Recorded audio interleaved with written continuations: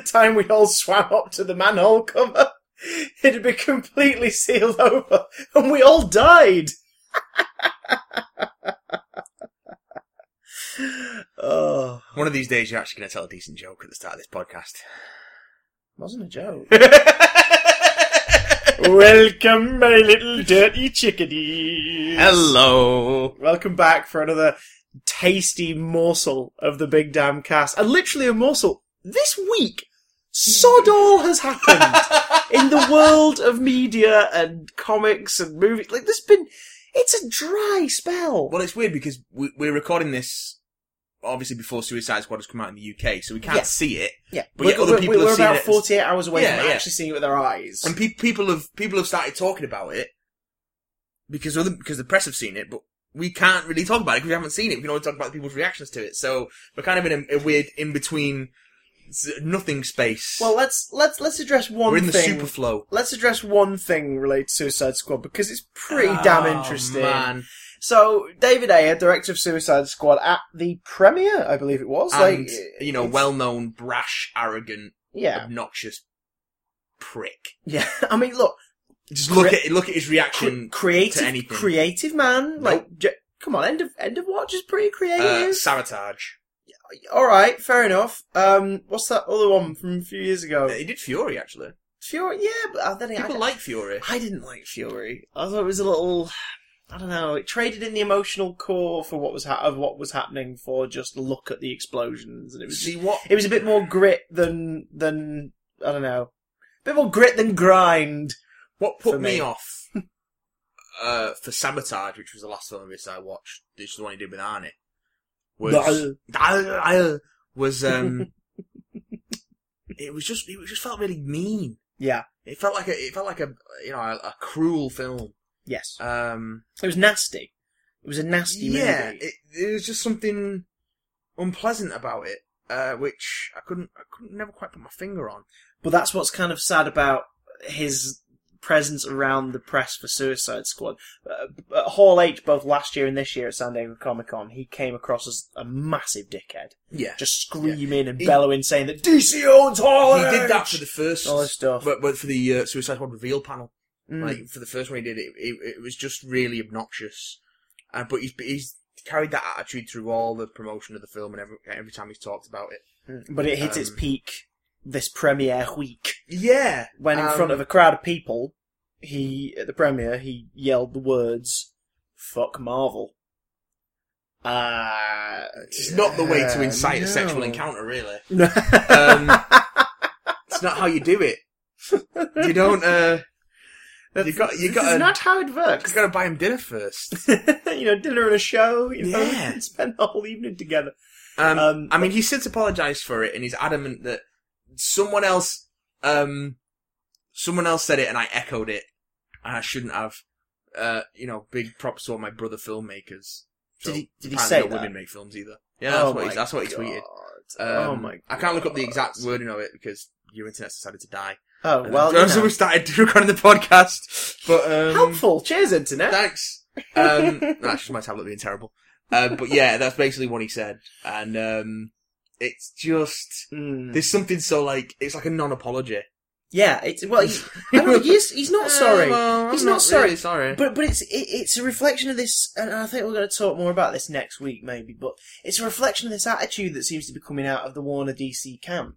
Yeah. That the way we show the quality of our films and how ready we are to entertain you is to slag off the competition.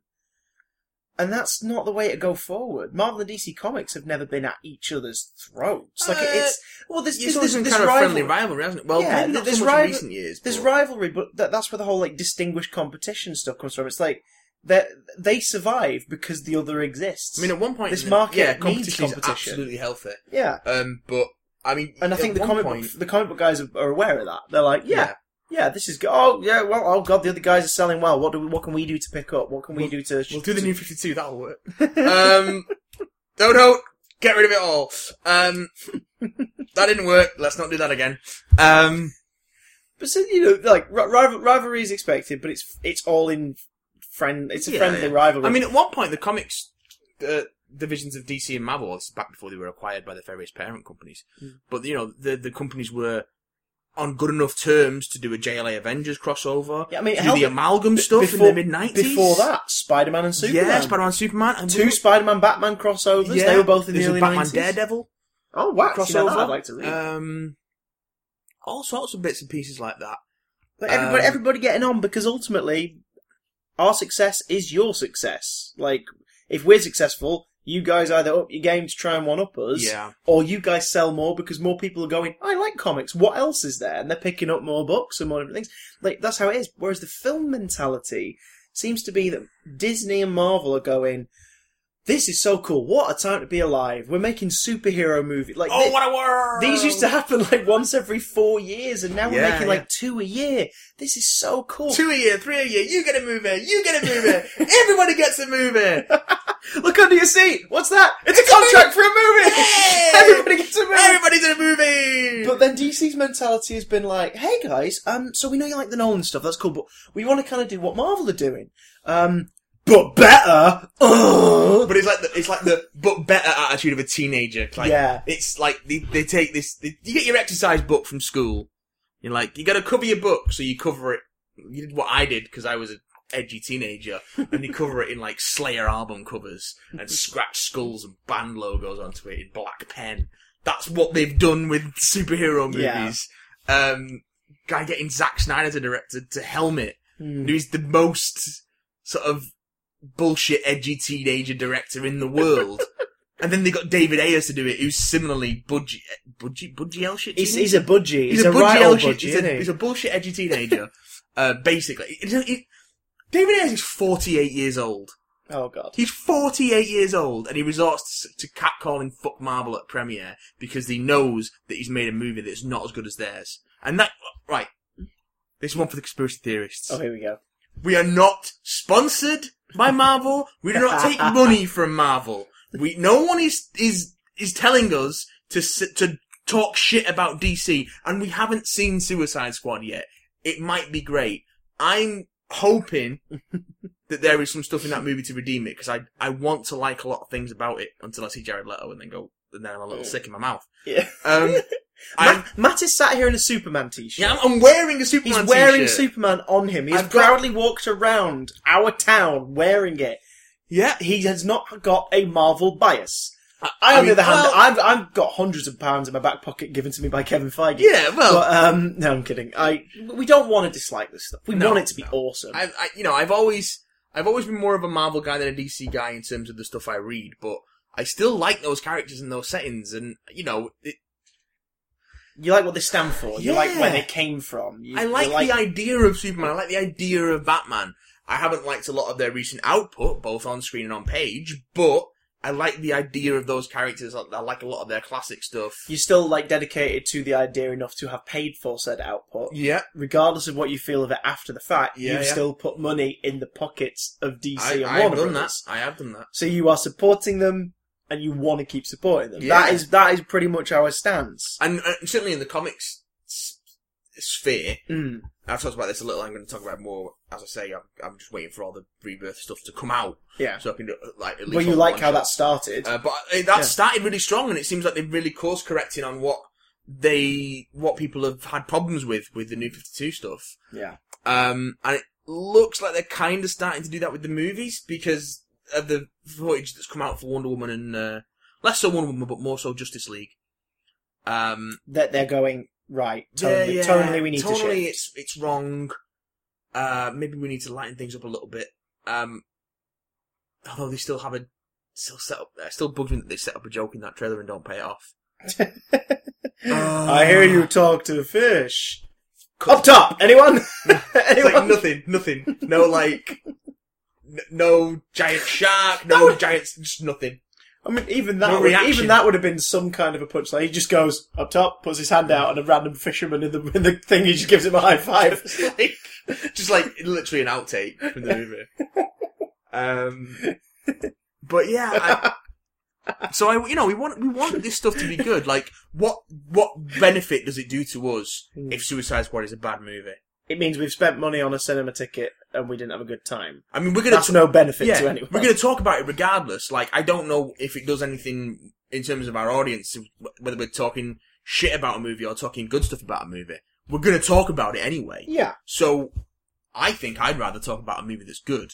Yes. Than the one that's bad, personally. Because I can get all excited about it.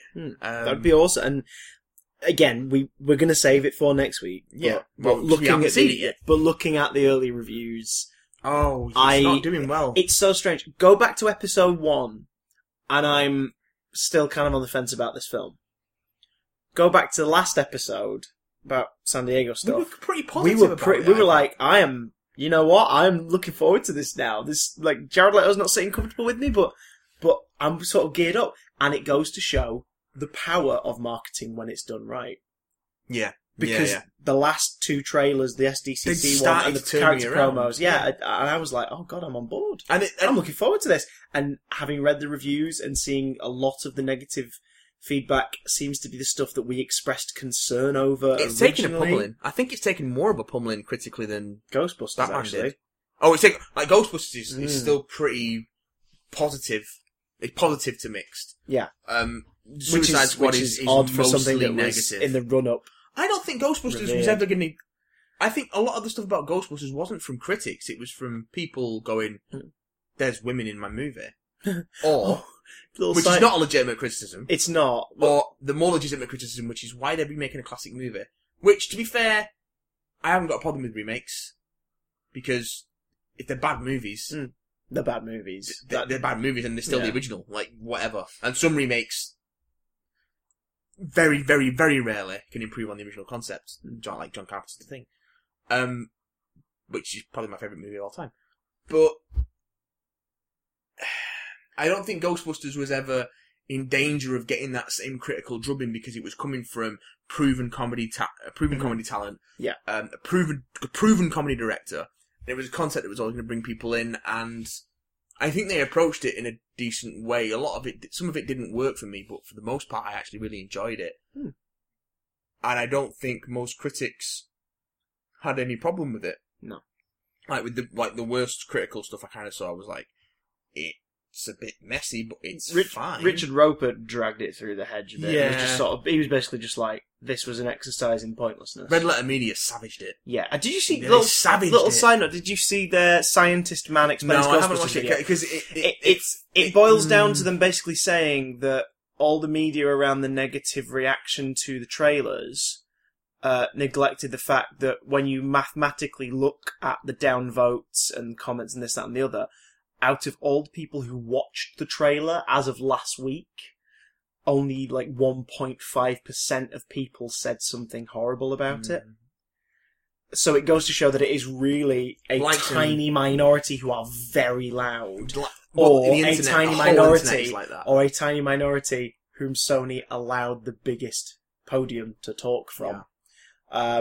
But likes and dislikes as a metric on a video's quality is near useless. Yeah, it was jack shit. I mean, our Ghostbusters review when we did it on YouTube, official CDJ, go give it a watch, got a giant amount of dislikes. Yeah.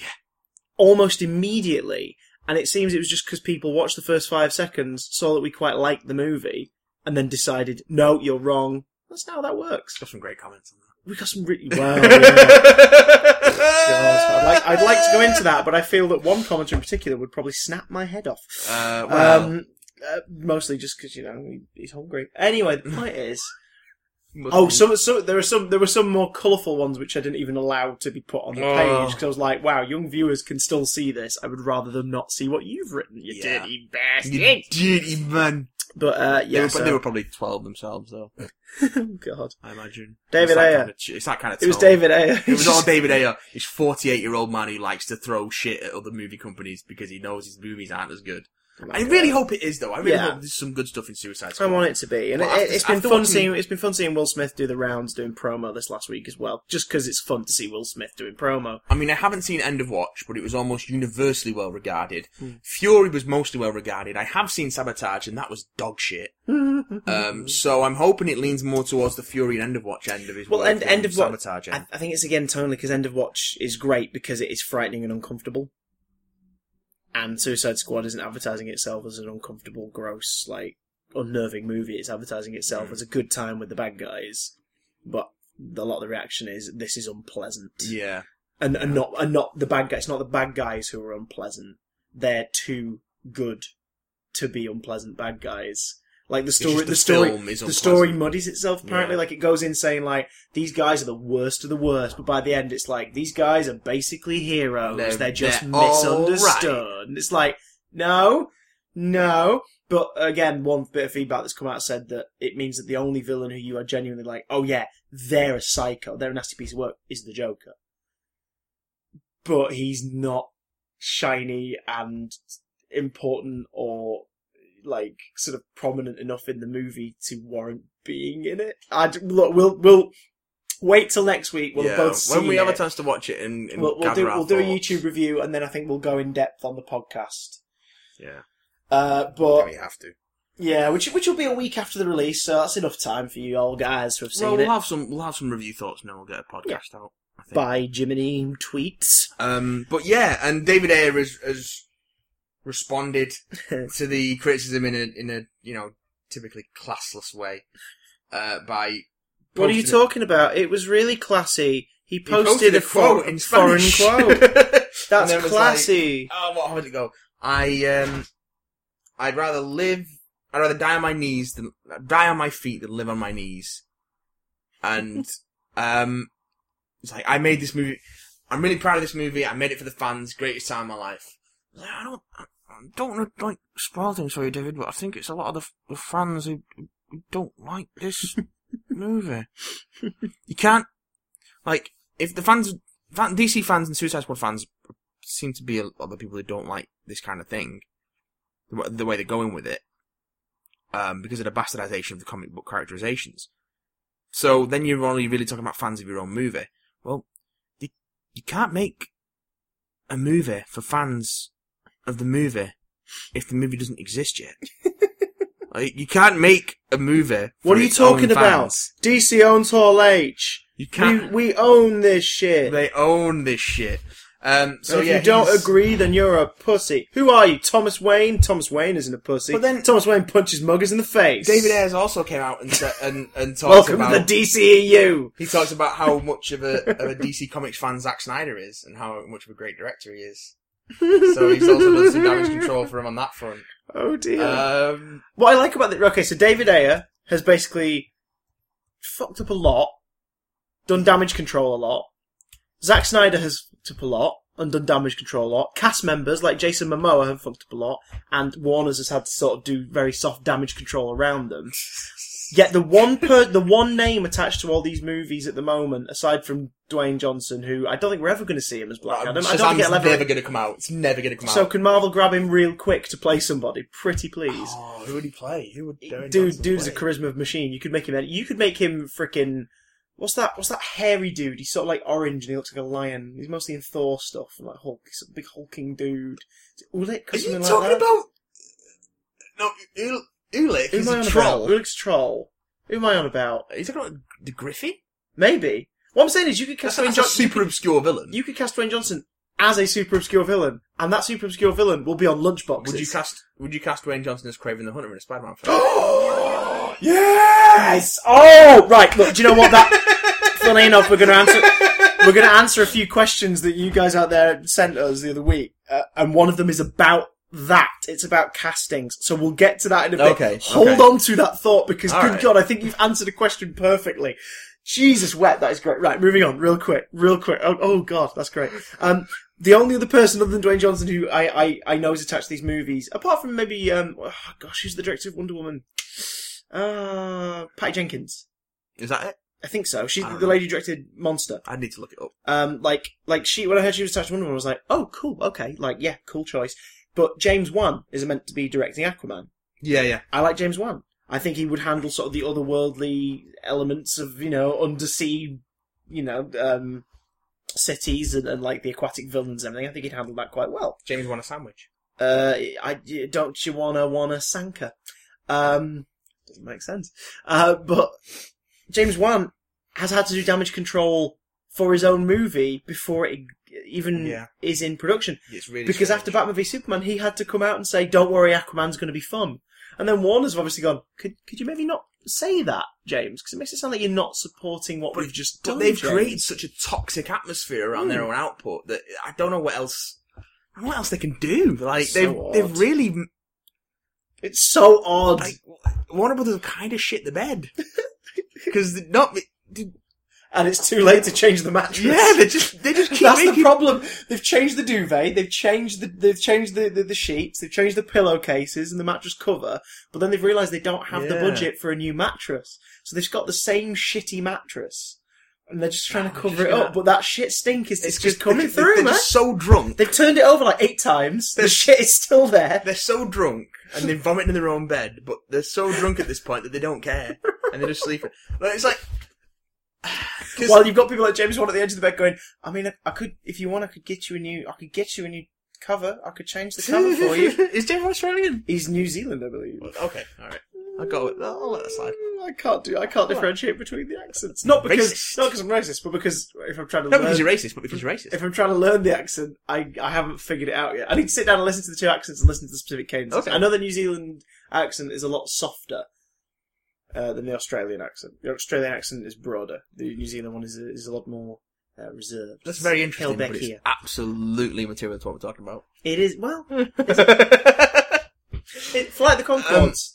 There you go. We're not talking New about Zealand. Flight of the No, Conchords. but if they suddenly teamed up again and wrote musical numbers Would they for be in- the DC movies, would the they be DC in the movies would Justice League? instantly be improved. Oh my god, they could be The Wonder Booster Twins. Gold and someone else. Blue Beetle. Yeah, Blue Beetle.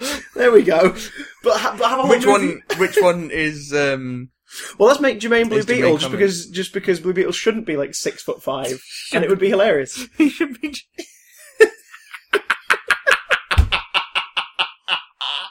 Jermaine Clement as Blue Beetle. And make the dude who's their manager the Guardian, just cause.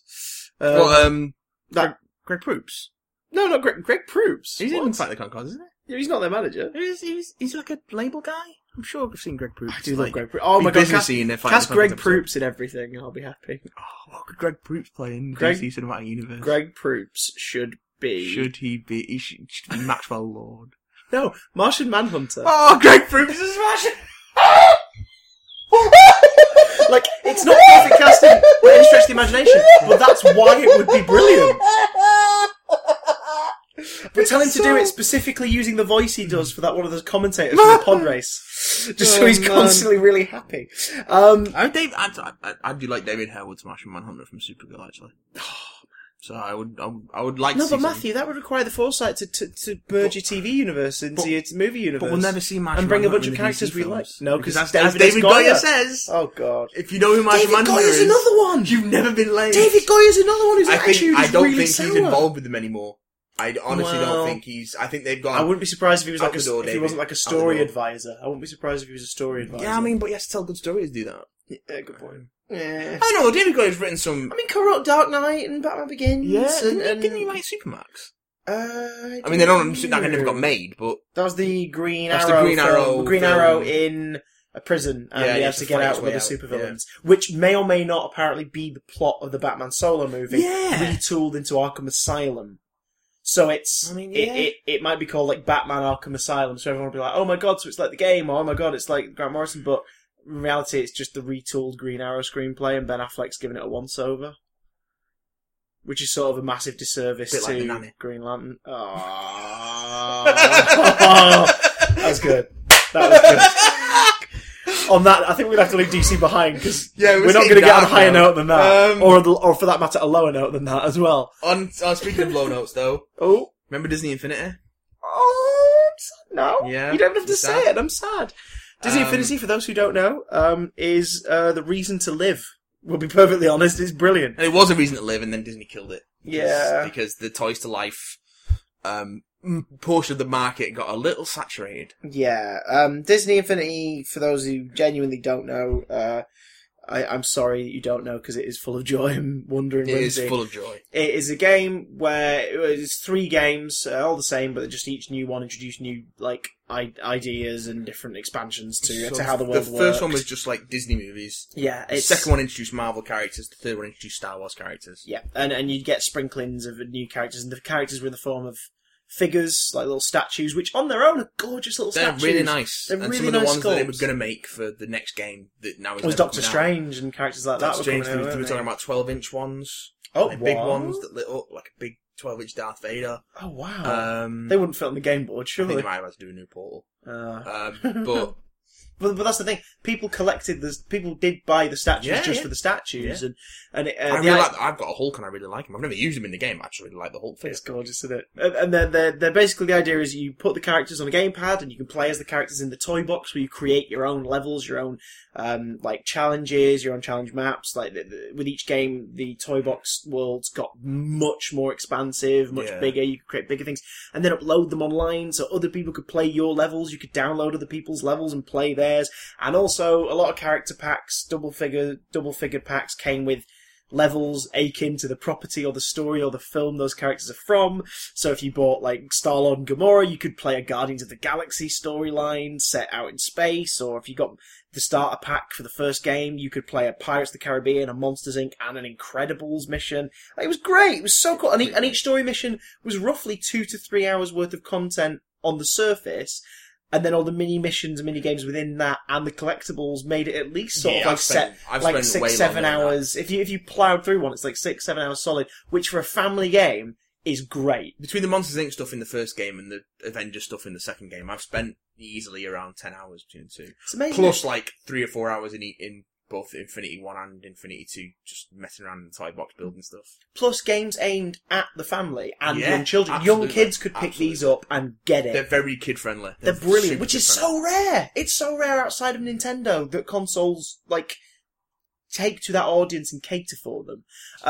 But the thing is, the games that have been doing that have been Disney Infinity, but also the accidental downfall of Disney Infinity, which is things like Skylanders. Well, Skylanders was what started it. That's the one that kicked it off. Amiibo, Amiibos. Nintendo, which is it's something that they're still sort of figuring out new things to do with them. because not all aren't they? Amiibos work in all games, but Amiibos do work across multiple games, but they do different things in different games. It's never really made clear what games what does what in. But when people are parting with their hard-earned cash, a lot of people seem to be going more toward Amiibos.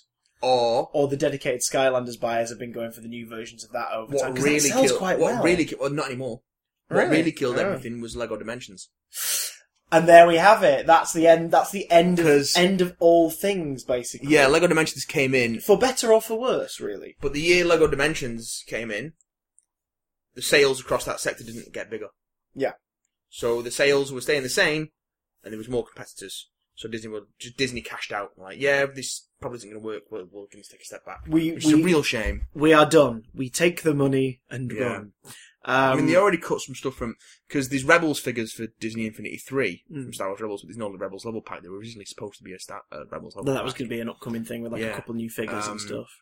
We've still got the last couple of ones that were released for 3, which was like Alice and Time from the Alice to the Looking Glass and the Mad Hatter. There's a Civil War one as well, wasn't The there? the Battlegrounds pack was... with like a new Captain America figure. Well, the Battlegrounds pack's apparently really good because it was That was the first- thing that nearly made me buy 3. I never got around to buying 3 because I was still having so much fun in number 2. You could use all your Marvel characters on it. Mm. All of them. Yeah. Including the ones they knew, like they released a Black Panther for it, they released an Ant-Man for it, they released an Ultron for it, they released a Hulk Symbiote poster for Spider-Man as well. it, Symbiote Spider. It came with a Winter Soldier cap. Mm. A maskless cap. Yeah, And assless chaps. It's like the pose from the Winter Soldier where he's got the shield, he's holding the shield. Yeah, the one like the Captain America exhibit, like Winter Soldier. No, where it's like I was on like the promo images and stuff. Was the promo yeah, images the holding promo images shield? from Winter Soldier where he's got the mask off, he's looking down, and he's holding the shield in front of him in both hands. Gotcha. But in a cartoony form. The art style was gorgeous as well. Really nice art It was style. because obviously what they must have done when they approached it from the first game was they looked at the Disney and Pixar art style, found a happy medium where all of them could still look like the characters they're based on, but have its own thing where all of them fit in the same look. And then when it came to number 2 and they started expanding, they started doing more. Obviously, there's live action characters. The first one, like pirates and Tron and things like that. When it comes to number 2 and they start adapting comic book characters, cartoon characters and film characters all from Marvel stuff, they found ways to make them still look like they belong in that style as well. Like you can have a Thor figure next to a like Captain Barbossa figure and they look like they fit in the same world. Yeah. It's so good. And all the expanded characters and all the extra little characters. Like, you're playing around in the Spider-Man world and suddenly you can put, like, White Tiger in your toy box. Mm-hmm. You can put Luke Cage in your toy box. Oh, we never got a Luke Cage figure, did we? No, we never did, no. Well, that was weird, because he and White Tiger were, like, the only 2 regulars from Ultimate Spider-Man, the cartoon, that didn't get figures. Spider-Man Luke Cage. I want an actual Luke Cage. Yeah, but that's the problem. All the Spider-Man figures are based on Ultimate. Yeah, which is a shame. We got an Iron Fist, but it was Ultimate Spider-Man Iron Fist. I mean, he still looks like Iron Fist, though. He's got that and bandana Spidey looks like Spidey, and Venom looks like Venom. Green Goblin, however, looks like it's the Ultimate one. So it's sort of it's a goblin creature with some Incredible Hulk-esque Marvel Now armor over the top of him. Stuff, And the Nova's pretty good. The fact that Nova is a figure. I mean, it was always going to be Sam Alexander Nova anyway, because that's who Nova is now. But it's still pretty cool that Nova is an action figure made for a major retailer, for a big company like Disney that people were buying. Yeah. Because I saw it, and this is the saddest thing for me, is that this has opened up a big well of creativity for kids.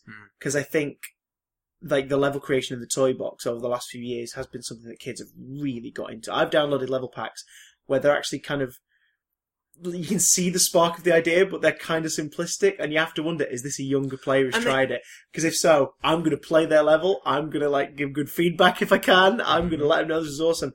And then you get some, like, you know, Mario level creator-esque, near impossible toy boxes to play in, where you get absolutely slaughtered the moment you arrive.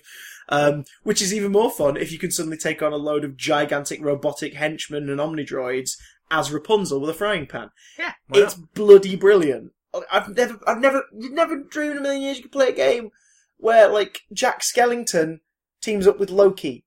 It's like, these are things that happen. I've had Mickey Mouse fighting alongside Captain America. This is a thing. And it's not all bogged down in Kingdom Hearts bullshit. Which is nice. Yes. Although, do you know what? Maybe that would have been... they wouldn't have been the thing that saved it, but that would have been definitely a good moneymaker if they'd have continued down the line, if they'd done a Kingdom Hearts level pack. Nope. Where you have, like, Sora and King Mickey or something. Nope. That would have been cool. Nope. That would have been cool. No. Okay, fair enough. And I said that as someone who enjoyed the first Kingdom Hearts game. I enjoyed Kingdom Hearts when I first played them. On my replays, I do want to go back and play Final Mix. I'm having much less fun on my replay. Man. Mostly due to the camera. The camera and the rate of enemies, like, appearing, spawning and stopping you from continuing is the most frustrating thing. See, in the whole I did damn everything world. on that first game. Mm. I did everything. Yeah. On the PS2 version of that first game, so I know that game real well. Mm. So I'd be interested to go back to it and see how much that applies. Maybe you could defeat Oogie Boogie for me because I'm stuck. But I played a good chunk of the Chain of Memories as well, but the GBA version. Yeah, not the version that's on the PS3 re-release. I don't think that's remade in 3D. Can you play it on the PS3 Chain of Memories? re-release? Yeah, Chain of Memories reloaded. Which one is it that's on there? There's another one that's on there that's just the cutscenes. 358 over 2 days. Which was a DS game? PSP? Was it? I think so. Oh, I thought that'd be a port. I mean, going down the Kingdom Hearts rabbit hole is not a thing we want to do right now, because there are a bunch of games all for different platforms with real stupid names. Yeah. But essentially, Disney Infinity, this wonderful well of imagination and creativity for young children. Disney Store, this one time I saw a kid, like, it was after Christmas, they must have been spending vouchers, and they bought like 7 or 8 Disney Infinity figures, and they looked so happy. And it was obscure shit. It was like Olaf and Iron Fist and Nick Fury and freaking oh god, who's Anakin's apprentice? Ahsoka. And it's like, they looked so happy holding these obscure ass characters, and I was like, this is amazing. This kid wants to army build and play as all of these people. The Star Wars ones look so great as well. The designs are beautiful. Yeah. And then with number 3, this was the thing that nearly made me get number 3 actually. Number 3, they finally did Minnie and Mickey together. Yeah. It was a 2-pack with Minnie and Mickey, and the design is gorgeous. Because I've got a Wizard Mickey from the first one. And I was like, oh my god, these are beautiful. And I never picked up Donald for number 2. I always wanted Donald. Jasmine was rare. I think Jasmine was a rare one that you had to really I've sort seen of her hunt about for. quite a bit. I'm going to have to get Jasmine, because we got Aladdin, but we didn't get Jasmine. I want to make him kiss. So, yeah. Oh, well. But the game has come to an end because of finance, and LEGO Dimensions kind of making the market sparse. Sticking the knife in. It looks like, essentially what Disney have done is they've preempted a drop in profits.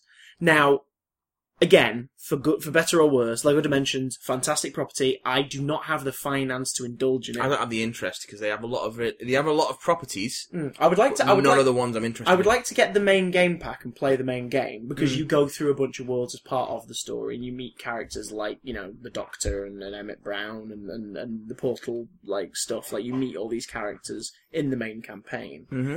But then I could see myself going, oh, I'll get this level pack, and oh, I'll get this level pack, and I've spent a lot of money and invested a lot of time into Disney Infinity, and I feel like that has been very rewarding, and I've enjoyed every minute of it. I don't feel like I've been just shelling out money to a company, because in essence, that's what we've been doing. We've been giving Disney wads of cash. Giving Disney, the biggest entertainment company in the world, more money. But I've enjoyed every minute of it, and I don't regret it. And I feel like with LEGO Dimensions, I'd just be doing the cycle anew, and I'm like, no, I'm an Infinity boy. And it's Warner Brothers. Yeah. Well, fuck Warner Brothers. Hey! Sorry, apologise immediately. and I echoed it. Oh, right, that's fine. So it's then. fine. You'd rather die on your feet, you know what I'm saying? I would. I would rather die on my feet than on my knees. Yeah. Fucking stupid thing to say. But, I'd rather not die. How about that?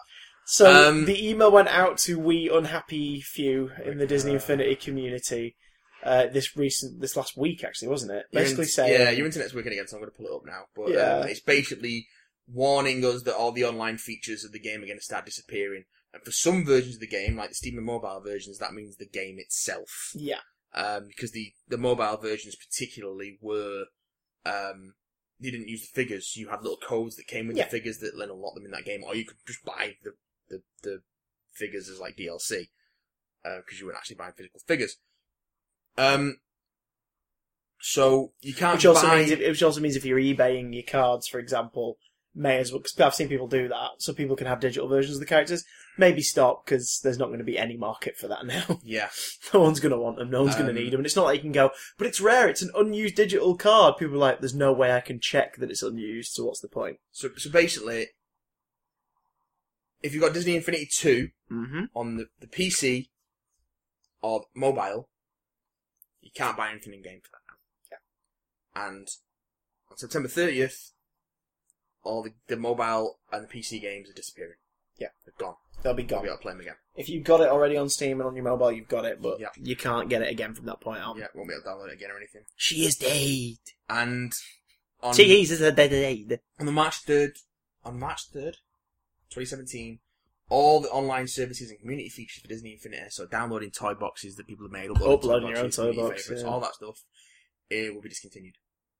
So basically, we've got... any online trophies, you've got to get them by then. You've got to get them by March. We have basically, 7-8 months-ish? 9 months to take full advantage. If you're a Disney Infinity player, or you've ever wanted to give it a try, and you go in and picking up pre-owned ones, or you want to borrow a copy off somebody, for the next 9 months, enjoy it as much as you can, because you'll still be able to play the level packs and everything after this.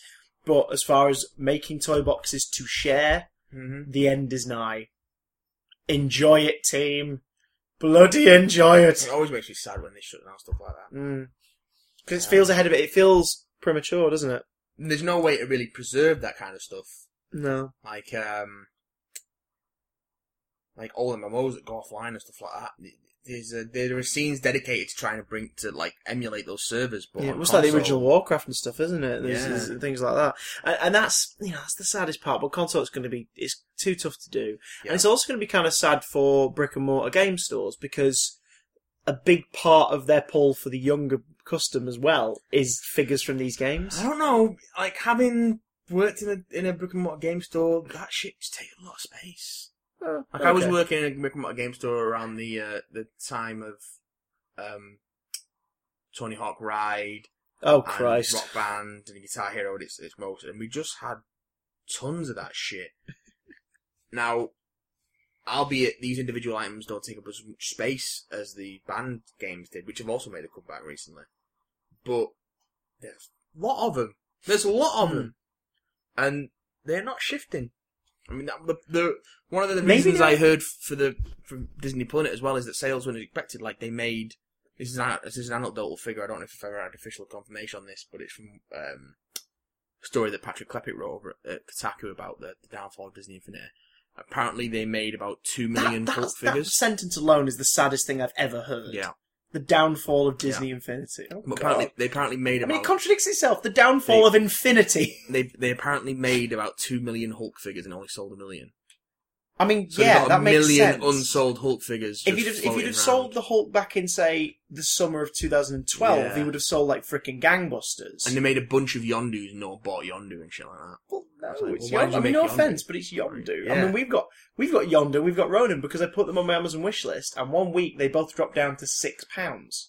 So I went, 12 quid to complete the Guardians, okay, boom. I'm going to have a quick look at Amazon now and see if any of that stuff's going cheap. I think what game stores and HMVs in the UK need to do is they're not discounting their stuff at all. They're But they should Disney do. Infinity 2 stuff, but they're not discounting Disney Infinity 3 stuff. I understand that for 3, because I guess it is still current enough, but what they need to do is they need to knock the 1 and 2 characters down to like 2 for £10. Yeah. Because then they'll sell. Like if I'm an HMV and I'm like, oh look, there's Jasmine and who else have I not got? To from be number 2? fair, I've got all the Marvel ones from number 2.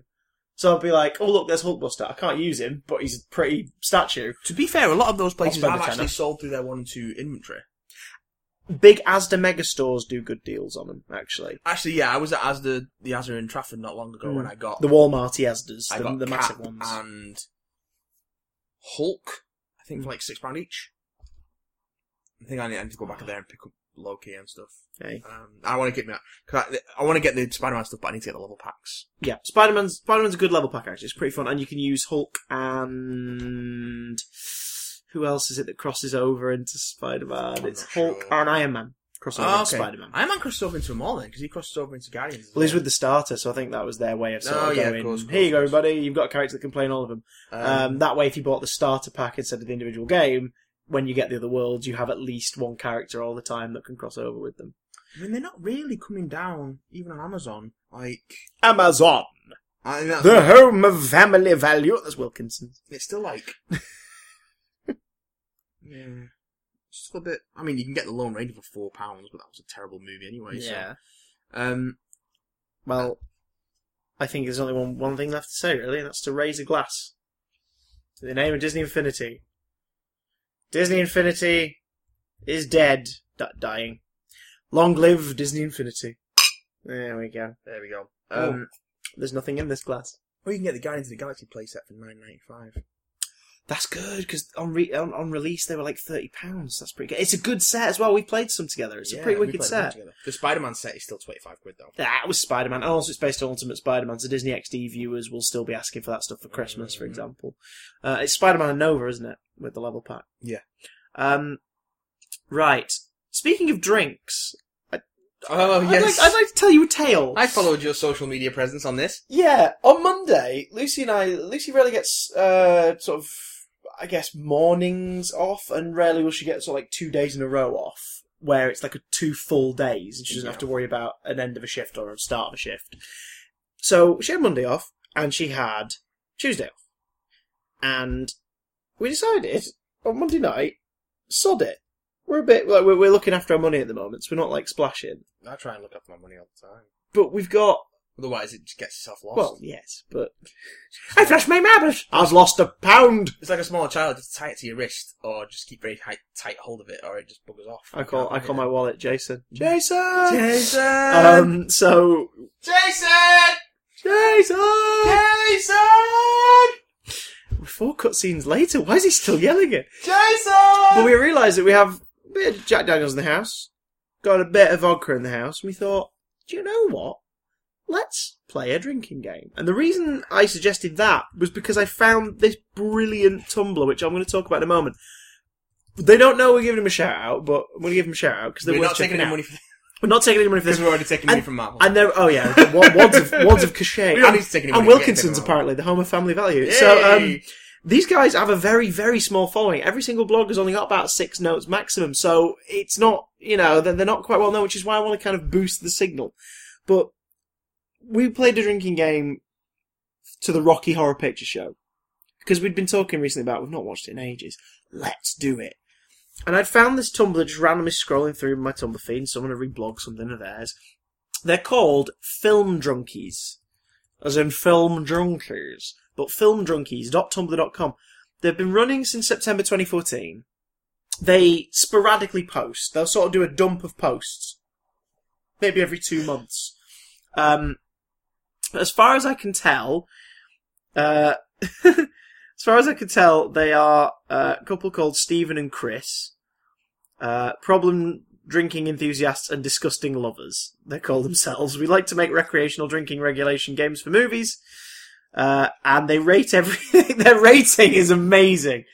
Their rating for everything is how enjoyable something is. It's out of 5 Carol Channings.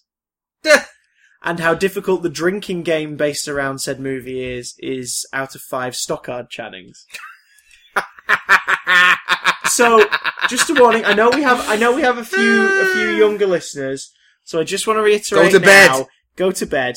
And if you're under 18, we don't condone your involvement in any of this. But if you're over 18, please, good God, give this a go. Because the other day, Lucy and I tried the Rocky Horror Picture Show drinking game. She with vodka, me with JD. And this is the sort of filth we were brought into. I had to copy the rules onto my phone so I could check them. So, this is the kind of rules we're talking about here. Yeah. We watched Rocky Horror Picture Show, 35th anniversary UK version, because there's a US version. What's the difference? Apparently, the US version removes superheroes at the end, removes the closing from the criminologist, and removes the slow reprise of science fiction over the end credits because American film censors at the time thought it was too downbeat. So in theirs, everyone dies. That's not what censors are for. Yeah, I know. Everyone dies. Someone at the board classification went, there's too downbeat. American audiences won't like this. So they got rid of those ends. So basically, Frank gets shot, the house takes off, and then the credits play with an upbeat reprise of Time Warp playing over the end credits. That's it. But what happened to Brad and Janet? When the midnight screenings started in the States becoming regular, they reissued like a print, like to make more copies of it and stuff to send out, and they accidentally did the UK one. So the US one was quickly eradicated. But for authenticity, on the 35th anniversary Blu-ray, the US version is an option, which is odd. But anyway. Also, the menu is made up of, like, fake film posters in the style of, like, 30s horrors. Brilliant. It's so good! So, yeah. These were the rules for Rocky Horror Picture Show from the Film Drunkies Tumblr. 1. Drink whenever a song starts. So drink whenever they sing. If they ever do a musical, which they do quite often, that is always the first rule. When someone starts to sing, drink. Take a shot for the Time Warp. And finish your drink during Sweet Transvestite. If you know that movie, you know that you've just taken a shot and about 30-40 seconds later, you're finishing a drink. Drink whenever something sexual happens. So, yeah, good luck. Drink consecutively more every time Dr. Frankenfurter bangs someone. Which happens at least 3 times in the movie. Drink whenever Rocky grunts. Drink any time they say, and we limited this to the rocker scene. Because if you did this throughout the movie, you'd be dead. Drink whenever someone says Rocky or Janet. So we saved it for that. We saved it for that scene because at least then you could take a break when someone says Dr. Scott, Brad. Like, so you have to like drink sporadically. Drink every time Brad says "damn it." So the opening number is screwed. Jesus. This one's a common occurrence in their stuff. Drink anytime Tim Curry slays. So, of course, that one's objective, because if you did it every time he was ridiculously brilliant, you'd be dead. Yeah, you'd just be drinking. You'd just be on a drip feed. Drink whenever someone screams. Yeah. Which is sort of like there's a fair gap between each one in that movie. Yeah. Drink heavy every time you see the criminologist. So every time the criminologist comes in, big old gulp. Drinks are doubled if it... On this rewatch, I realised his scenes are my favourite.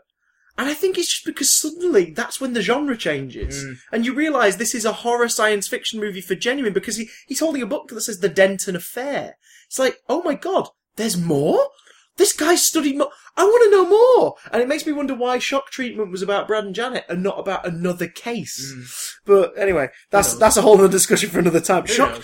I like Shock Treatment. I've never seen Shock Treatment. It's really good. It's brilliant because it was due to like writers' strikes and film strikes and film companies at the time. The whole film was limited to inside a TV studio, but they made that part of the plot, and it works quite well. Plus, oh god, what's his name? Dame Edna Everage. Barry Humphries. God. He's in it, and he's phenomenal. And also, it's not a sequel. It just happens to have Brad and Janet in it. Awesome. It's like, okay, fair enough. Drinks are doubled if a scene doesn't take place in the castle. So, basically, Damn It, Janet, there's a light, the old Frankenstein Place number, and superheroes at the end, because technically it doesn't take place in the castle. Okay. It takes place in the remains of the castle. Okay. Also, the opening credits and the end credits. Yeah, alright. And drink whenever it's weird or campy. Our advice, just don't put your drink down. Yeah. So... It's weird and campy the whole way through. I got through two full like big tumblers, you know, our Adventure Time tumblers. Yeah. 2 big tumblers of a double of Jack Daniels and Coke. As well as, eventually I ended up just taking a couple of shots, as well as shots of Jack Daniels. By the end of it, I felt woozy as hell. We had to limit it so that drinks, like take a drink, were sips. Because they were happening that frequently. We nearly died. So, thank you, Film Drunkies, for nearly killing me and my partner. I think you did excellent work there. To celebrate and to thank you, we're going to talk about a couple of your drinking games, and I want to see which ones you would play. I'm going to name films. I'm not going to name them all, but I'm going to name a bunch of films. Stop me if there's one you want to hear the rules for, and we'll have a look at a few of them. Right. And I think we should have a go at some point. Okay. So, from their original posts, we already have Mighty Morphin Power Rangers, the movie, the drinking game. Jurassic Park, the drinking game. It's not a bad one, actually. Mamma Mia, the drinking game. Absolutely not. But maybe Aladdin, the drinking game. I don't want Aladdin drunk. Well, do you? I want like 80s action movies. Do you now? Yeah. Okay, well on that note, it's What not so much an action movie. Brave Little Toaster, the drinking game. No, that's not an 80s action Little movie. Shop of Horrors, the drinking game. Well, that's a musical, so we'd definitely be drunk. We would be slaughtered. The Mummy, the drinking game. This one's pretty good, actually. Mummy's quite good. Pokemon, the first movie. Nope. Okay. Nope. Adam's Family Values. Oh, right. God. This one I want to play. Adam's Family Values, the drinking game. So, here we go. They rate this 4.25 out of 5 Carol Channings for enjoyableness as a drinking game. Okay. Difficulty 3.5 out of 5 Stockard Channings. Alright. The rules for Adam's Family Values, the drinking game, are drink whenever they say Debbie, which is a lot. Yep. Drink whenever Morticia and Gomez get frisky. Yep. Which is a lot. Drink whenever Angelica Houston slays. Yep, always. E.g. serves you to filth. Yep. Yep. 4. Drink whenever there is lightning or rain. Very drunk already. Drink whenever one of the family members has an unsuccessful encounter with normal people. Whole movie. Take a drink when Cousin It is on screen. Yep. Best bits. Drink whenever Debbie is grossed out. Whole movie. Quite a lot. I mean, she gets engaged to Fester. So, Similarly, drink whenever Debbie is a bitch. Whole movie. Drink whenever Wednesday freaks out a normal kid. Oh, those camp scenes are so good. Take a lofty drink when the kids are re-educated. Take a shot when it gets to Gomez and Morticia's dance number. Yes. Drink whenever the main theme song or melody plays. Drink whenever someone says Gomez. You'd be dead. Take a shot when Debbie says, move out of the road, because it's weird and hilarious. Yes. And drink whenever the kids try to harm the baby, which is mostly in Act 1. You're dead. So you're dead. What's nice is they always do a before and after. They always say you start it like this, and here we have a picture of Morticia in all her glory, and you'll finish it like this. We have a picture of Debbie post-electric shock. And they always end their things on a Simpsons quote as well, which I find quite endearing. We'll have a look at one or two more. Child's Play. Child's Play, the drinking game. Yeah. Okay. Yeah. See what I mean? They're like 2 or 3 notes per thing. Like, they need more, because they do a full write-up of what they think of the movie, they make jokes, they do comparisons, like, it's really funny. Child's Play drinking game. Here we go. Enjoyableness 3 out of 5. Difficulty only 2.5 out of 5, which on one of their other blogs, there was another one with a small rating, and they said, so basically the sort of drinking game you'll play before you get up to work, go to work in the morning. Yeah. Or before you go to church on a Sunday. Like, play this one. Child's Play. Drink whenever someone says Chucky. Drink whenever someone dies. Drink whenever there is blood, which is not often in the movie, actually. It's not a very bloody movie. Drink whenever someone swears. It's not a very sweary movie. Drink anytime Chucky raises his knife. None of that happens. So basically in the third act, you're going to be drinking a lot. Drink whenever they say good guy. Very drunk by the end. Drink whenever someone says Mrs. Barkley. Drink anytime someone says Andy. Drink every time Jesus. someone says Niles Barkley. I remember That's a when. weird one. I remember. weird Drink rule. anytime someone says Andy, that's a killer. Drink anytime they say toy or doll. Drink for every terrible 80s effect. All the effects in that movie is a great 80s effects, so that's a rubbish one. Drink anytime Catherine Hickts overacts. Oh yeah. This I think this should be a shot. Drink whenever they say Eddie Caputo, because his name is said in full about 3 or 4 times. I think a shot would be better. It's a fun name though, isn't it? And drink whenever the camera's in Chucky's point of view. Yeah, that's a good one. And take a shot when Chucky kills that black man just because. Racists! They do point out some of the Tim Burton drinking games, like take a shot whenever you see a black person. Because you'll find out it doesn't happen very often. And you'll be surprised by the end of it. He doesn't like black men, does Tim Burton? Lucy and I... Right, okay. Like, clarify your statements right now. But there aren't many African-American actors in Tim Burton I think movies. that's fine. I think that's a fine statement. Lucy and I tried the other day to figure it out, and I was like, who have we got? And we went through his entire filmography, and off the top of our heads, we could think of Harvey Dent in Batman, who is a prominent role. I think it's recast Batman Forever. I think it's recap, but that's not Tim Burton's decision, so Oh, that's whatever. Then, apparently the Doctor, who looks after the elder version of the character in Big Fish. So you see a lot of him, but he's not a main character. There's a family in Mars Attacks. And that's about it. That's about it. Sam Jackson in the upcoming Miss Peregrine. Ah, yes. There you go. Miss Peregrine's Home for Peculiar Children, the most Tim Burton title there's ever been. And the worst trailer ever because it shows the whole film. Ooh, Hellraiser. Raising Hell. Jesus wept. Here we go. Oh, look at that Hellraiser the picture. drinking game. I love those effects in Hellraiser. It's so good. I love it. This movie, in short, is really, really dumb, so we can't figure out why it has more sequels than The Land Before Time. But it's considered a classic horror movie, so it fits in perfectly with our cliched spooky theme. Oh, they don't like it. Oh, well, that's enjoyability of the drinking game, I think. They don't like it. Drink no, they anytime, don't like the movie. Drink anytime the movie's too stupid. Nope, that never happens. Drink anytime they say Julia. Yeah, alright. Drink anytime they say Larry. Yeah. Drink once for every Cenobite you see, every time they appear. Oh, that's nice. Drink whenever someone says body. Yeah. 10-second chug for the hallway slug monster. Yeah, I love You that. can see the fucking rigging behind it. Didn't anyone check the dailies that day? Fuck you. Drink whenever they mention sex or pleasure. Yeah, all the time. Drink consecutively more each time you see the box. Yes. Drink any time the movie is just too 80s to stand. It's perfectly 80s. It's as 80s as it can possibly As be. the day is long. Yeah. But let's perfectly that's one to 80s. check out. Muppet Christmas Nope. Carol, the drinking game. No, is drink pretty every good. time. He's got no eyes. He's got no bloody eyes. Wait, they've got, I don't know if we've scrolled past it, they have Muppets Treasure Island, the drinking game, and that one sounds phenomenal. I don't want to go through all the drinking games, Christopher. We've got other things to talk about. Well, we don't have a drink, so we need to fix that. Yeah, exactly. Right now! No, we're not playing a drinking game right I think now. that's all of them, isn't it? But I want to give it a Catwoman the drinking game's worth a look as well. Oh, and dear. Moulin Rouge the drinking game, because I can't stand that movie, and I feel it would make it more bearable to me. There's not enough 80s action movies on there for my taste. Aliens was in there. Did you see Aliens? Yeah, I didn't say there weren't any. I said there weren't enough. Well, there you go. That is not only our shout out to you, filmdrunkies.tumblr.com, but also our recommendation, some more 80s action movies. Like Commando? Yes. Matt! I watched Commando the other night. And it just got me in a bit of a Schwarzenegger kick. Commando, right, hang on, his character is John Merrick? John Matrix. John Matrix. John Merrick's the Elephant Man. Merrick's the Elephant Can Man. you right. imagine how Arnold Schwarzenegger playing the Elephant Man? Let off some steam, baby. I am not an animal. I am a man. I'm a man. No, do the voice, Arnold. I am doing the voice. It's my natural voice. I am the elephant man. Commando's fucking great.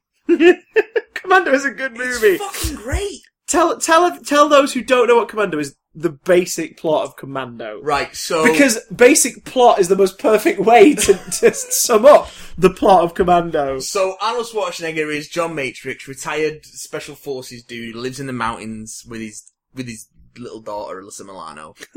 And then... Is it Alyssa Milano playing the daughter? Yeah. I did not know that. And then he gets... someone's knocking off members of his old unit, so she gets kidnapped by Freddie Mercury.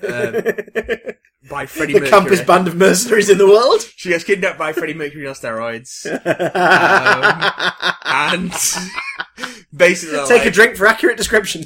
This dictator who Arnie helped depose is like, you have to go back to the country I came from, that you deposed me from, and kill the guy you installed so I can take it over again, or we're going to kill your daughter. And then they put him on a plane, and then at which point he escapes from the plane and then goes to kill everyone and get his daughter back. Like, they completely ignore the subplot of the plot of him being like sent to Valverde, which is this fictional South American country, which gets referenced in other films. Does it? Yeah. As a nod to Commando? Yeah, he gets referenced in Predator and Die Hard, which was originally written as a Commando sequel. Shit the bed, We'll really? get to that in a sec. How odd.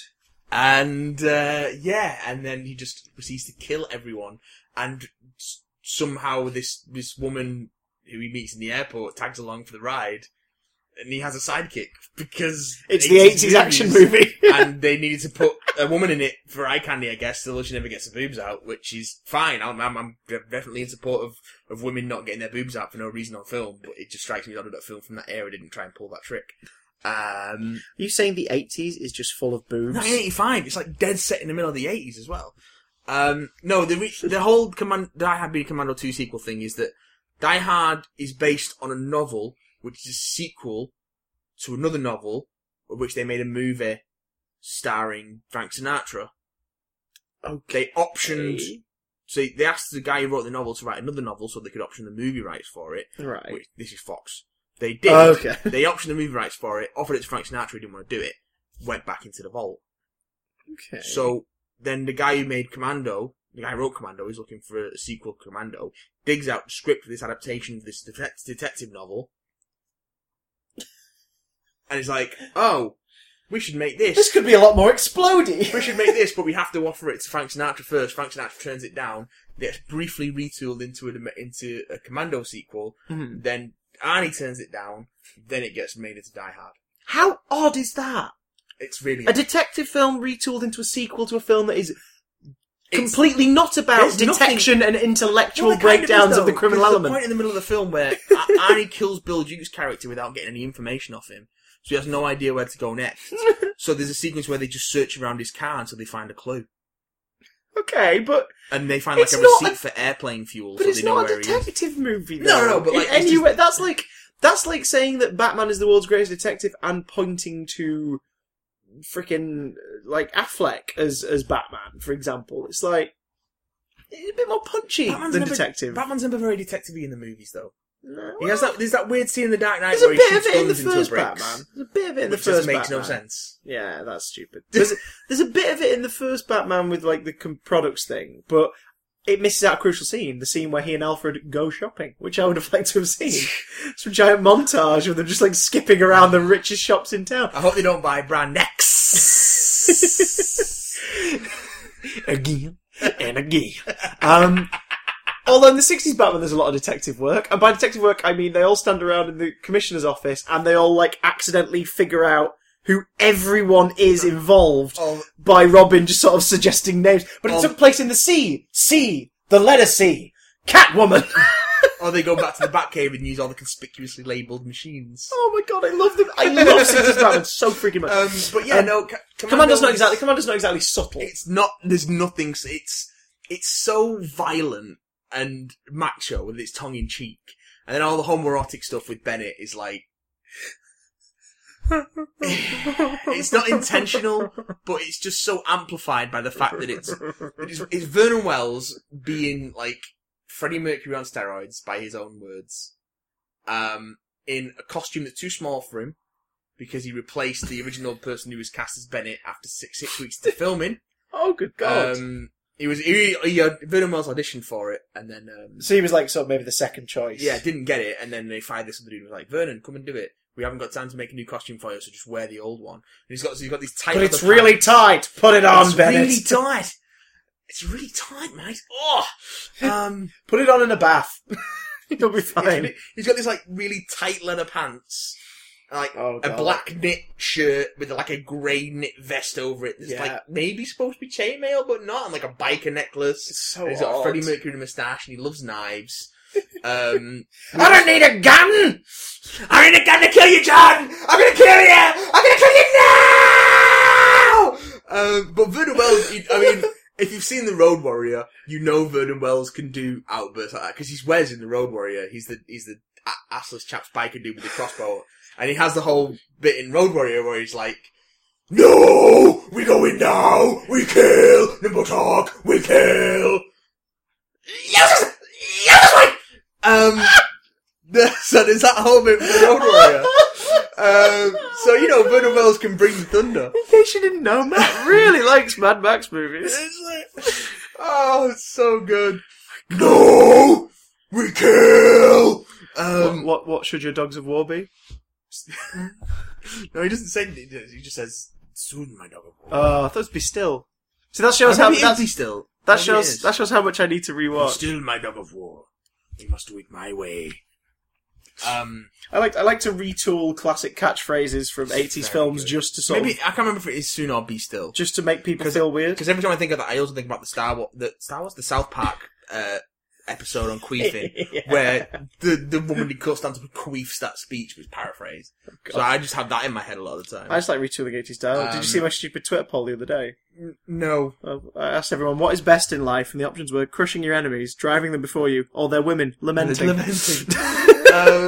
But yeah, I mean, Commando's weird. Bennett's great. Like this. It's got some of the greatest 80s like comebacks or one-liners for an action film. Where Bennett's chasing Alyssa Milano. Yeah. Because she escapes from the room where she's being held. And he goes in to kill her and she's not there. She's chasing after her. And he's just mincing through the corridors. Like, it looks like he's walking on his tiptoes. He's got these super tight pants. And they're really tight on him, so he looks really top-heavy and out of shape. Even though Vernon Wells isn't, because you see, just look at him in the Road Warrior. He's just being squeezed upwards. He's just being squeezed. And, But it gives Bennett such a the thing is, we all remember Bennett, if not for his performance, for what he looks like. Oh man! You'll never forget once you've seen him. No, he's a great, and he's not even supposed to be like the dictator dude. He's not the main villain. He's Like, the henchman. He's yeah. Jaws. He's odd job. Dan Hedaya is supposed to, plays the dictator dude. He's supposed to be the main villain and just gets chumped. Like, By Bennett. Straight up chumped Let by, off some steam, by Bennett. Arnie and his shotgun. Arnie and his that whole sequence where he's walking around firing the M60 machine gun and the belt gets longer in each sequence. So every time you cut back to it, the bullet belt is longer. It's ridiculous.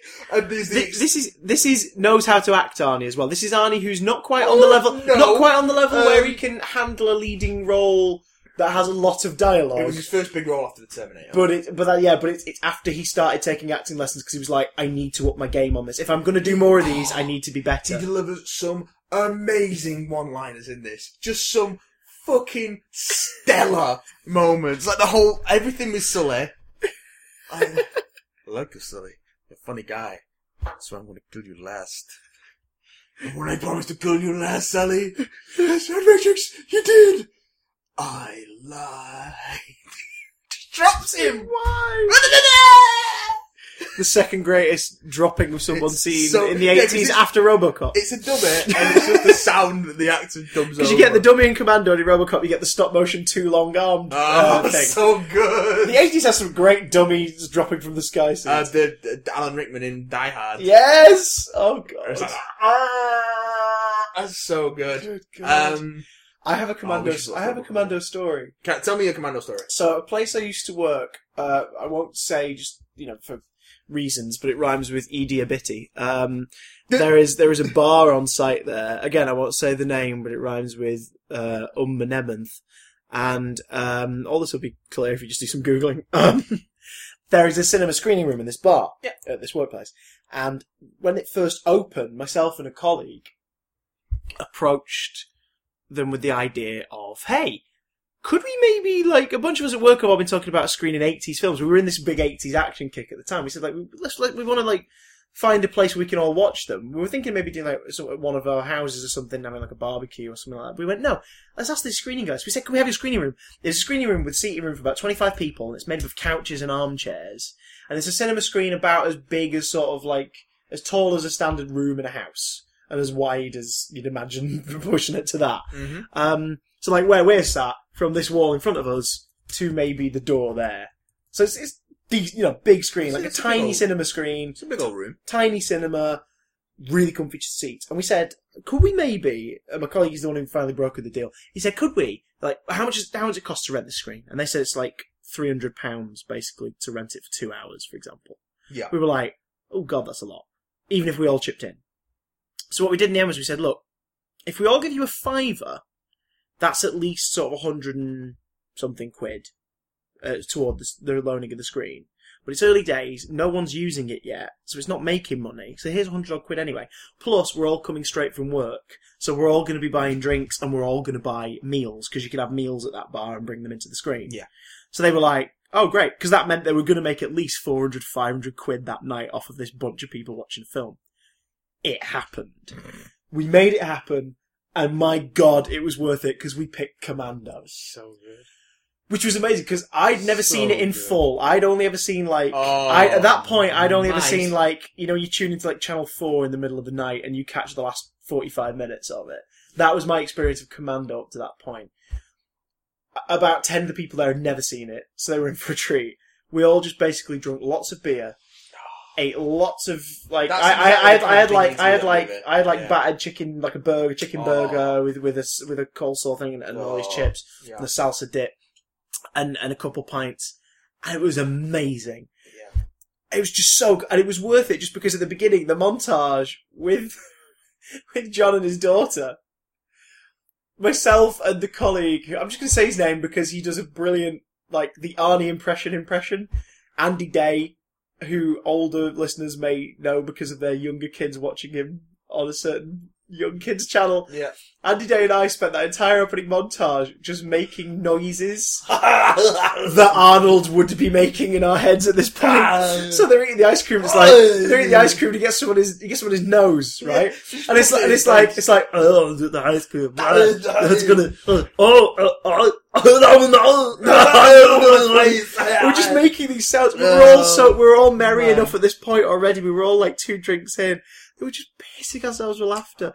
So it added this extra dimension, and it made me go, why can't we Rocky Horror this? Why can't Commando be a midnight movie with bizarre participation rituals?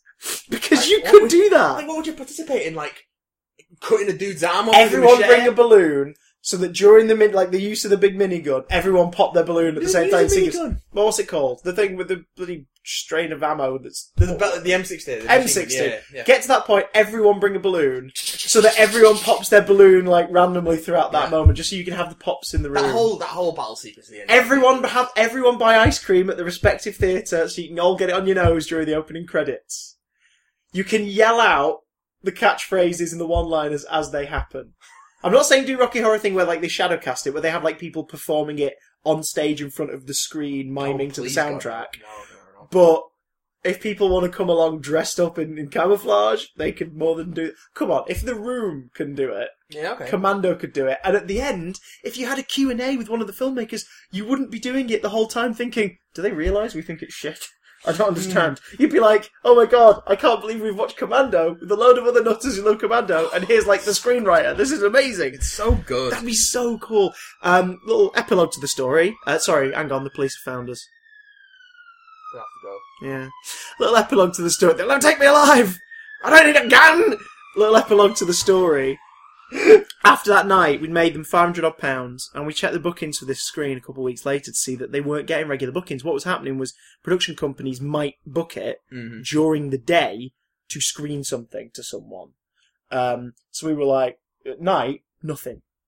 And we were like, well, could we maybe do a regular thing of this? Like, just like once a fortnight, we give them some cash, we give them a small deposit from everyone, and then obviously we spend a load of money on food. That'd be great. Let's do that. And because of how successful that first night was, when we went back to negotiate it, they immediately turned us away because they went, "No, you can pay £300." Because they obviously thought, well, they enjoyed it, they'll come back. It's like, well, we're not paying £300. No. If we pay £300, we better all be getting oral sex whilst we're watching the movie. Because that I don't know if that'd be is a good lot of money to when you're watching spend. Commando. When the last time we proved, look, we'll give you a third of that, more than a third of that, toward the screen, and we will spend a lot of money on your food and drink. Okay. So we never did it again. No. I Which can see how sucks. that would put you off. Yeah. The screenings relocated to a small group of 5 of us to a sound engineer colleague's house, where we would we will occasionally we'll just do a rallying call. One of us will put a text out and go, "Should we do it?" Yeah, because he's got a cinema room. Excellent. So we'll all have like chili and drink beer and watch Aliens. Or I think the last one we watched was. You need to have a Schwarzenegger season. We should do. What about Oh. Conan the Barbarian? What about Red Heat? Oh my god! What about Raw Deal? Oh, I've never seen Raw Deal. It's not good. Okay, maybe I should keep You it that should watch way. it. It's not good. Oh god! What's your favourite Arnie? We will do an Arnie special one day. We'll God. have to. But what's your favourite Arnie movie? I don't know. There's so many. I really like Predator. I really like Predator. Oh yes, Last Action Hero. that's A great lot of because people not don't many people like it, but But I love it because it's so self-aware. it's so That's the point self-aware, of it. and the It's casting of Arnie is perfect for that Yeah. because it's the ultimate. Yes, we're trying to make this look like everything we're parodying. So we've got the guy from a bunch of the films this film is parodying. And the famous to play the comedian role. Arnold Braunschweiger. So good. Is that the one? Is that the one fake Stallone trailer Stallone's of the him Terminator? Yeah, in the universe of the movie that Arnold Schwarzenegger's character inhabits, Sylvester Stallone was the Terminator, and there's a movie poster of Sylvester Stallone in Terminator 2. It's great. It's the best movie. But also Robert Patrick's there as the T-1000 in a very brief cameo. As one of the police officers Yeah. in Jack Slater, is it? Yeah, Jack Slater's precinct. Mm. Like they're all like cops. It's a cartoon cat Yeah. cop, Mm. and the T-1000, Mhm. and like I'm pretty sure there's some police academy people. Here's a question. What? This is something that I want to follow up someday. No. Well, that's it for us this week. I've always wondered what movie character, not actor, Yeah. what movie character has cameoed in more properties than others? Because I think off the top of my head, it's only 2 cameos, and it's Robert Patrick as the T-1000. Because he's definitely the T-1000 or the cop the T-1000 is trying to look like in Last Action Hero. In itself, it's a reference to Terminator. Yeah. Mm-hmm. But he's the T-1000. That's who he looks like. That's, they give each other sort of like a knowing nod. Yeah. The T-1000 also cameos in Wayne's World 2. Yeah. In the bit with, "Have you seen this boy?" And then he drives off. But that also begs the question, what cameos are in continuity with the movie they're from? Because you could, if you wanted to in your head, You link them all. tie in the Wayne's same World universe. to Terminator 2 and say they exist in the same world. They do. Like, you Do you could, know that? if you wanted to, you could say Casper takes place in the same world as Ghostbusters, but Ray's grown a mustache. Because that's Ray Stantz. That's Dan Aykroyd in full costume. Yeah. And the ghosts in Casper are ridiculous looking, but so are the ghosts in Ghostbusters. They're all weird looking and strange. Mm-hmm. So you could buy it. I'm curious. I think we should I'll follow look this up into one it. day. I'll look into it. Because, good God, that'd be an Yeah. interesting one. That's an interesting. And also, who has made the most movie cameos, full stop? Oh, Stanley. I'd have to... Is it the Stanley you'd or have Alfred to- Hitchcock? I was going to say, you'd have to check Hitchcock. Because not just his own work, he cameos in other people's work too. Yeah. And also TV counts as well. Hitchcock appeared in a lot of Alfred I Hitchcock suppose. presents stuff and other people's shows. Oh. So, yeah. And also he cameoed in a lot of people's photos in the background in posh restaurants, filling up his jowls with 3 steaks and souffle. I think we should move on to some questions and Yes. and call it a day. Because I don't know about you, but I could kill for a Philly cheesesteak right now. And the best Philly cheesesteaks are available from, I don't know, but I was just trying to see if we could get another sponsor. I could kill for a Wii. And not like a console. Like, Oh, I just use the toilet. have you finished your drink? Yeah. Just do it in there. Okay. Do it in the glass. So, a few questions from you guys that was asked the last couple of weeks. If you do want to get in touch, by the way, you can get in touch with us on Twitter at the Matty Watt and at official CDJ, or as we recommend to you, do get in touch over Big Damn Cast email. We got an email this week, actually. We did get an email this week. Eager Beaver. We got an email! To the Big Damn Cast, bigdamncontact@gmail.com. Just get in touch with us there, boys and girls, because by Jove, we will definitely reply to you if you do it there, because we can get access to the inbox. If we do it to our Twitter, we might miss it, you see. Mm. But here's a few tweet ones that have been put forward to us, and they're very superhero related. Yeah. What would your powers be if you were a superhero? That's a pretty common one. The problem is, you're asking two massive nerds, so we're always going to pick obscure superpowers that would benefit us or people around us very easily. So, reality warping powers, I guess? Too easy. It is too easy, but then you can cover the whole gamut. Okay, let's narrow it down. Narrows it down. Calcium, narrows it down. Simple power, like basic, because they're all superpowers, but like, sort of the standards, for example. So like, like fire powers or flight or super strength. Like we have to pick something along those lines. And it can't be a power that necessarily fills in other powers, makes other powers a possibility. So reality warping we can't do. If you've got to pick from the simple lot, I'm going to pick flying. Because it would be an amazing sensation. Yeah. Flying's good. And you could beat all traffic. You could beat traffic forever. Like I got a gig on Monday, a voice gig, and I walked to it, and just to see if I could do it, because normally I'd get the bus to this place and then walk the rest of the distance. It took me an hour and 35 minutes to walk there. I was knackered when I arrived, and on the way back I did the half walk, half bus thing instead. But worth it, exercise. But also, if I could have flown, man, if I could have flown, right there. Right there. I'd like a healing factor like Wolverine's. Ooh. Be forever young, well, forever middle-aged and grizzly. It'd also be helpful considering you have a cat. Yeah. You get scratched up a lot. I have scars all over my wrists and legs from months ago, 2 months ago from the cat. I'd just, be throwing myself at buildings all the time just for the lulz. Oh, so you want a Captain Jack-esque healing factor? No, I don't, no, you just, not a tall building. I mean, he got exploded, he got blown up to a skeleton and regenerated slowly. You think? Did. Yeah. Well, he got blown to like a fleck of skin, didn't he? Yeah, Wolverine's healing factor got crazy and then took it away from him. And then they decided, no, we won't mutilate Wolverine. That's silly. We'll mutilate Deadpool from now on, and we'll let Wolverine occasionally get injured badly. What else you got? We've got one from, that was from Nervesphere Game. Hey, Thanks, Nervesphere Game. Daniel Potter, aka Lego Bookworm, asks, Lego Marvel superheroes or Lego DC superheroes? I guess talking to games. So Lego Batman versus Lego Marvel. Lego Marvel. There's not much in it, though. I'm going to say Lego Batman, specifically Lego Batman 3.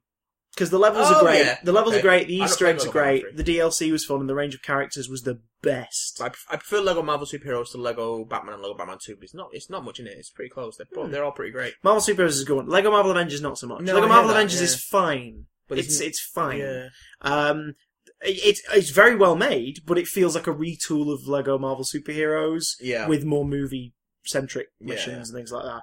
And some very obscure characters to fill in the gaps that won't tie into the copyright feuds. Or like original Human Torch brackets Jim Hammond. Yeah.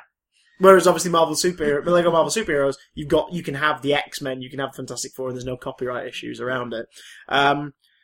But yeah, if we're talking actual Lego sets, the Batman ones are pretty cool. I'm about to sell a batch actually, but I'm going to keep Arkham Asylum and the Batcave because they're too good. I don't want to get rid of Arkham Asylum; it's beautiful. But the others, I'm just like, I like them, but I've now put them away to make room. And I don't care that I've put them away, so I may as well put them on sale. Yes. Someone can get some happiness. They've continued. Lego Batman now is Lego DC in terms of the sets. Lego DC Universe. But they almost all of them still have a Batman in it in some way. Yeah. Because, no, they can't tell any good stories. No one else is compelling. Magnet Suit Batman. What? Night Strike Batman. Sonar Blades Batman. If they released Zebra print Batman, I would get it. I've seen figures of the Rainbow Batman. Oh, that Silver Age storyline. It's quite beautiful in a weird way. And what's our email question? Sorry, what's the Dan Rawlings sent in. Hey Dan, I've just started watching Preacher right now, and so far I'm enjoying it. Like, you clearly enjoyed putting all of them in, as you mentioned in the podcast. Cassidy is awesome. Do you think that Joseph Gilgan would make a good Joker? Ooh. I'm going to say yes, because it's a possibility now that you could do him in the CW shows. Is it, though? Because we've got Tyler... Superman is in Supergirl We've got Tyler, with his massive ass. Tyler Hunklins. Tyler, what you going to do with all that junk inside that trunk? Hunklins. Tyler Hunklins. Who looks pretty cool. Who looks like a great Superman, looks damn cool. That selfie with the young kid taking the selfie with him is one of the sweetest pictures. And it's also nice to see Superman smiling. Yeah. And also wearing heels with his big bum. Yeah, boy. Super ass. But in the world where we can have Superman, I don't see why... And Ra's al Ghul's been in Arrow. I don't see why one of these wouldn't at least go like... Alright, for a season finale in one of these shows, let's have the Joker. Let's just do it. Because you can't have Joker without Batman, and you need Batman. Well, maybe that's how you do it. They would never give you Batman. Oh, I don't know if they were never going to see Batman. Superman's not a regular in Supergirl. He's appearing for a story. I'm never going to see Batman in one of those shows. We could totally see Joker. We're not going to see Batman. We could see Joker. I have no interest in Joker without Batman. I do. Why? I do. Why? I do. What is Joker without Batman? Because if you threw Joker in, say, Flash, you would legitimately give him a deadly threat to contend with. I'm not saying the Flash villains aren't deadly, but it's kind of... There's a cartoony nature. Oh my god! You telling me you would pass up the opportunity to do an episode where the Joker meets the Trickster, where you would have Mark Hamill's Trickster with the Joker in it, so technically you have two Jokers. Yeah. That would be awesome. I'd pass that up if there wasn't a Batman in it. I would happily cast Cassidy as the in Joker. Oh yeah, Joseph Gilgan's great. Well, that's how you tie Batman in. That's how you tie Batman in and make the network happy without breaching their sort of like thing. Have Batman be the dude who rocks up at the very end, who's like, alright, I'm taking you in. I'll do that. Because then you can do him half-shadowed, you can do fan service, it's sort of like a little highlight.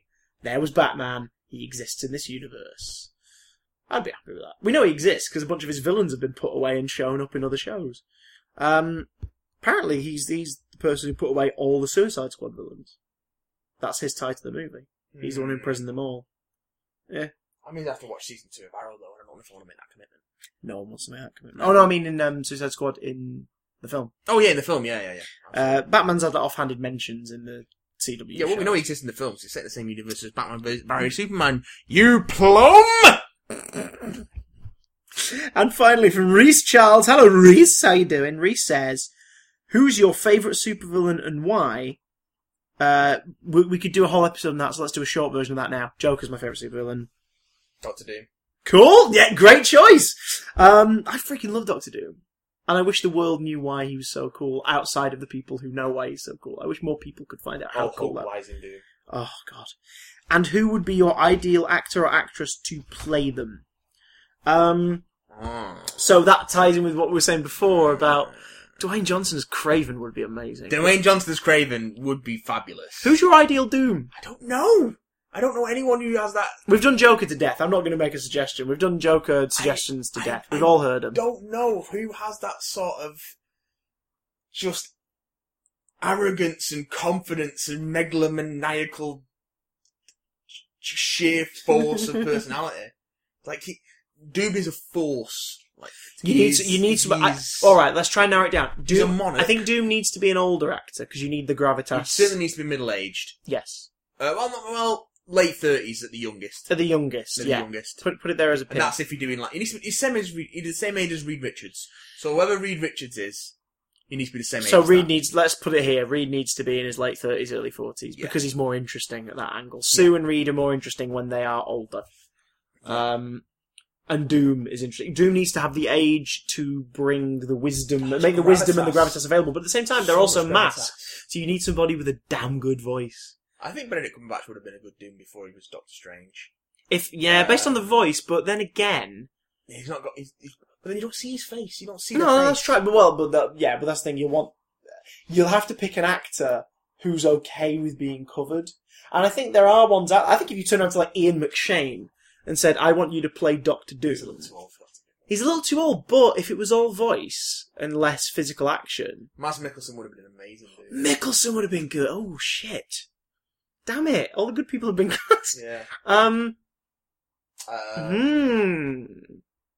Because again, if we were going off voice alone, like it's like I mean, hell, as an animated one, like McKellen as a voice would be damn good for Doom. Yeah. But maybe for an animated property, because obviously we'll all associate him with. I mean, again, like similarly, Patrick Stewart would make a good voice for Doom. Yeah. Shit, son. But we need a physical actor. Yeah. Good Because he's in God. that big suit of art. And actually, an actual proper Doctor Doom. Not like they've done Doctor Doom on film twice. 3 times. Well, it's same. It's Julian. No. The 94 Roger Corman movie. The too. 94 Roger Corman movie is apparently quite a faithful Doom, but I haven't seen it. But But it's the ones I've sort of seen, low budgeting. I've seen the 2 Fantastic Four movies that Tim Story made. Yeah. And they balls up Doom. Doom was a pretty boy millionaire I hear who had electric powers. I hear that they absolutely fucked Doom in Fantastic Four stage. Because again, if you said to me, right, Marvel are making a Fantastic Four movie and Toby Kebbell's going to play Doom, I go, oh, Yeah, okay. all right. Like he's not like my, oh, brilliant, that's perfect, but I'd be like, interesting. And I think he signed on for Fant Four Stick because he was like, oh my god, I'm going to play Doctor Doom. I'm there. And instead played a hacker blogger called Victor Domashev, who they then changed back to Doom. Which doesn't make sense, because if your version's a hacker, fair enough, give him a new name, that makes sense, I Kevin guess. Spacey would have been a great Doom. Spacey! I think he might be a little old for it now. But I think he might play it a little too similar to Kevin his other Spacey roles, though. But I'd like that. Anyone who can do a good Lex Luthor can do a good Doom, really. Gene Hackman as Doom. Is it Clancy Brown? Dr. Doom! The greatest criminal mind of... Clancy Brown. They'd never do it. Clancy Brown. But Clancy Brown would be damn fine. The problem is Clancy Brown would have to buff the fuff up. No, he's wearing armour. Yeah, but still, Doom's got to have kind of that sort of triangular shouldered thing going on. Give him stilt. He doesn't need him. Clancy Brown's like 7 foot 85 million meters tall. Yeah, exactly. Tits on a biscuit. Reese, this is a good question. Damn you. I have to think about Doctor Doom because it's such a difficult character to cast. Oh man, because you're not going to see his face, but he's still got to have ridiculous presence. However, Dwayne Johnson as Kraven the Hunter, yes, that's fantastic. That'd be so the best good. thing I've ever said in my life. One criminally untapped potential when it comes to casting a supervillain. One thing that we probably, I don't think Sam Raimi's ever confirmed it, but it was heavily rumoured that we would have seen. Vulture. No, well, that would have been fun, but I think it's a little obvious, as weird as that sounds. I think they've just gone, who's bald? John Malkovich. It'll do. And also, Anne Hathaway was going to be Black Cat, which is clearly, which is clearly like why she aced the audition for Catwoman, because she auditioned for Catwoman for Nolan and got it, and it's because she had already prepared physicality stuff, I guess, for Black Cat. She'd already prepared the slinky femme fatale thing, but then Felicia Hardy was going to be the Vulturess instead of the Black Cat after a certain point in production, which I think was a studio thing. They were like, no, we want her to be doing the same thing, so it'd be cool. Silly. But rumour was Act 1 would have featured a minor villain, and it would have been Mysterio, as played by Bruce Campbell. Oh! That would have been his cameo in Spider-Man 4, which makes so much sense. Oh, yes! Makes so much sense, because Bruce can play arrogant and pomp and bluster with a completely pathetic edge to it. Would it have been revealed that all the Bruce Campbell cameos in the previous Spider-Man films were all Mysterio just fucking with Peter Parker? Well... Because I would love that. That would be magical. I would love that. But I think if you were going to pick one of his people to be... like, the French maitre d' is a little harder, but you could say that the ring announcer and the usher were the same dude. Because he likes performance. He's there, he's there in the wrestling ring. He's performing. He's the announcer, ring announcer. He's a spider. It sucks. That's the best you got. And he's obviously an usher at a theatre, which usually, if you ask 90% of ushers at theatres are actors. Yeah. So, it's like Quentin Beck getting into film and theatre, special effects. Maybe he tries a prosthetic mustache and an accent and becomes a French waiter for a year. Maybe he does. And then he goes, screw this, it's not working, I'm going to rob a bank. Give me that fishbowl.